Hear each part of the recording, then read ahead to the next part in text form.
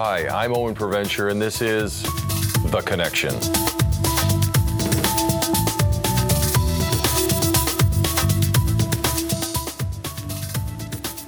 Today we're talking with Don Simmons, local coordinator for the AARP Tax-Aide program, assisting senior citizens throughout the region. And today we're going to learn about the New Hampshire low and moderate program relative to tax abatement and property taxes. Good day, Don. Thank you for being here. My pleasure. Thank you for having me.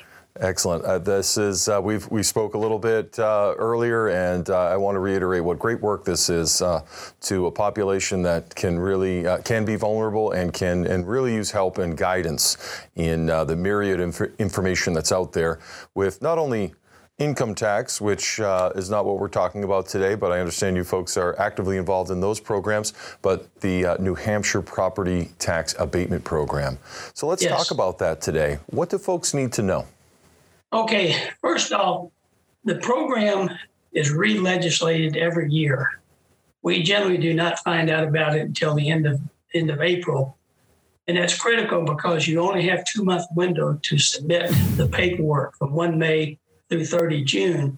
You need to submit the paperwork. And we're going to talk about that in a few moments about where do you find the paperwork, how do you fill it out, and if you have difficulty, where you can go to get help. Because it is a low to moderate income program. The form itself, when you do find it on the webpage, you can go to the New Hampshire DRA, the Department of Revenue Administration, and you go to forms and instructions. And then from there, you're going to go ahead and go into the low to moderate program. And then the DP-8 will be available for printing out or filling it online. So the form itself is about 8 pages long. And it's critical that you use the information there to fill out the first 2 pages, because that's what you need to submit to the state, is the first 2 pages of this DP-8. You look at pages 3, 4, and 5 are the actual instructions. 6 is an actually completed form. In other words, you will see one that has all of the information that you need to have on the form before you submit it. And then pages 7 and 8, they list the towns, the education millage rate, and the maximum assessed value the town allows for the rebate. It's not the same for each town. So I'm going to go through the form real quick, but you're going to need a couple of documents before you fill out the form. One, you're going to need your property tax document for your home, because again, this is for property tax of your home, your primary resident. That property tax statement needs to be the one that is dated December of 2020. So if we're doing it for calendar year 2020, we're looking at the form that was submitted to, or you received it between October and December of last year. That form's going to have some important information on it. One, it's going to give you the legal description of the property. It's going to give the list of the owners. And it's also going to give the assessed value, because that's needed in filling out the property tax rebate form. The other item you'll need is your income verification. When you did your income tax, your federal income tax 2020, you received a Form 1040. The Form 1040 has a front and back side to it. If you filed electronically, you probably did not sign the second page of the 1040. So at this time, when you make your copy of the 1040, be sure to sign the back page for you and also for the spouse if married, filing jointly, or single.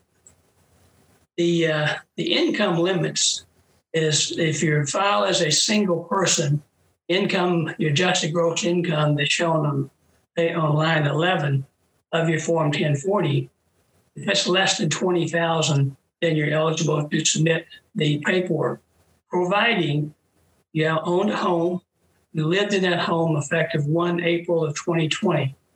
If you met that criteria, then you can go ahead and continue filling out the paperwork. If you're head of household, the filing status on your federal tax return, or married filing jointly, the maximum income is $40,000. That's adjusted gross income as indicated on line 11 of the 1040. So going down the DP-8, looking at the block 1 for the information, you need to put in your You name, middle initial, last name for you and the co-claimant if you're married, filing jointly. You're going to also include your Social Security number, which that's on your tax form. That needs to be included. And then your address, that address off the tax form. If that tax form is different than what it is on the property tax statement, that's okay, because you may have moved after 1 April of 2020. But you need to make sure that you have the correct address so they can contact you if there's an issue. So when you fill out the Part 2 using the property tax document, this is what I was mentioning on the form, and I know you had difficulty seeing this, but you look at your own property tax document, the legal description. There's 2 lines to indicate this on the DPA. One of those will be the lot number, which is the last 2 numbers, the last 3 numbers on the legal description where it says map and parcel. That will go in the bottom line of that section, the second section. The top line is going to have the rest of the legal description. The assessed value, you'll notice on the front of the form, the assessed value is the value after you have exclusions. Some people get exclusions because of income. Some people get exclusions because of the amount of resource they have. So that gets changed. You can only receive the rebate on the assessed value after the exclusions. So keep that in mind when you extract that information off of the form. So when you get ready to fill out the second or the third part, that's where we get into the income piece of it. You need to check the block. It says, check here if any adult member of this household was not required to file a federal income tax return. If you check that, then you need to put down how much income they had, not off of the 1040, but whatever type of income that they had needs to be included. Now, there's lines for what you received off of your 1040, that line 11. If you had someone else in the household who contributed to that, that has to be added in there. Or if the home was in a trust, particularly an income-producing trust, that amount off of the trust tax return for the year needs to be included. When you add those 3 up, they cannot exceed $20,000 if you're single, or they cannot exceed $40,000 if it's married, filing jointly. But once you fill that out, you need to go ahead and go over to the next page, because you're going to be putting in there the percentage of ownership. Are you 100% owner? Then it's going to be 1.00. That's 100%. If you're half owner, then it's going to be 0.5. And what you'll need to do is multiply that amount times the assessed value of the home. What's on the property tax document. On this line, page 6, and I don't mean to jump around on here, but the one that's filled out, they're using the town or city of Manchester for an example. The home is $170,000.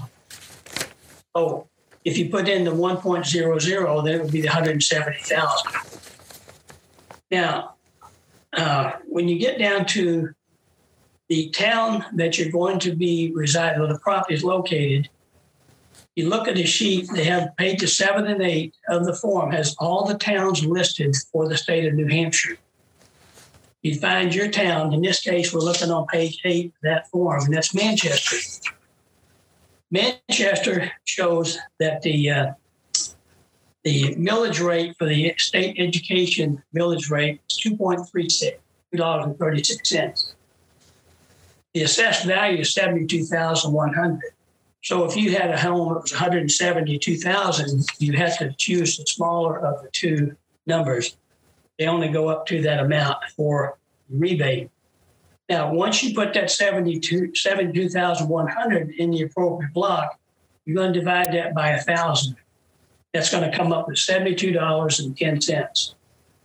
Now, you have the millage rate taken off of there, $2.36. That will be multiplied times that $72.10 for giving you a refund of $170.16. Now, there's one last thing on that is there's a sliding scale on the amount that you're entitled to. If you're entitled to the entire 1% or 100% of that rebate, then you're going to put the 1.00 in the block, and then the final amount will be the $170.16. So if you follow it through sequentially, it should not be a problem. The biggest help is going to be that page 6, which has one that's completed. You're going to go into the forms and put your information off of your documents. When you finish the form on page 2, you'll need to date it. You put a telephone number, both you and the co-claimant, and sign it. That has to be signed by both parties. And then, as I mentioned earlier, the property tax on the backside will need to be signed if it has not been signed. So those 2 documents, along with the 2 pages of the DPA, I'm going to put them in a business envelope. You'll notice that the business envelope, we have a label on there and a stamp. And all you would do is put your return address on there and seal the envelope. The reason I'm showing this envelope is that in Salem on May 18th from 9 to 1, and you call the Salem Senior Center, make an appointment, 890-2190. You call to make the appointment, we will actually help you with your refund, with your return for the property tax rebate program. And we include in that a self-addressed stamped envelope, so it makes it very easy for you to include it, have it properly addressed. But they changed the address this year. So we got the new address on a label affixed to the envelope, and we'll make sure everything gets put in there. All you need to do is seal the envelope, put your return address on it, and mail it off. And they'll send a check back to your address that's on your form. So that pretty much takes care of it. I know it was quick, but if you do have problems, be sure and contact us at the Salem Senior Center, make an appointment, and we'll help you with it. We'll have 2 tax preparers there working with you to make sure it gets filled out correctly. Don, that is fantastic. Yes, quick, but also very succinct. There's no doubt you've been doing this a while and you're familiar with all the aspects, all the potential pitfalls or wormholes one might get into with a lot of the details in the paperwork. But they can always review this video, and we'll have some guidance, some visual guidance along the way to go with your explanation. They can always contact you and or the Tax-Aide organization, and they'll get folks to the right person they need to speak to for help and guidance. And of course, you've got this May 18th event coming up in Salem. We'll have the information all about that, and folks need not be sort of intimidated by the process if they haven't done it before. There'll be someone there to help them along the way. And that is correct. What you have to keep in mind at this point, because of COVID, we basically have a no contact with the client.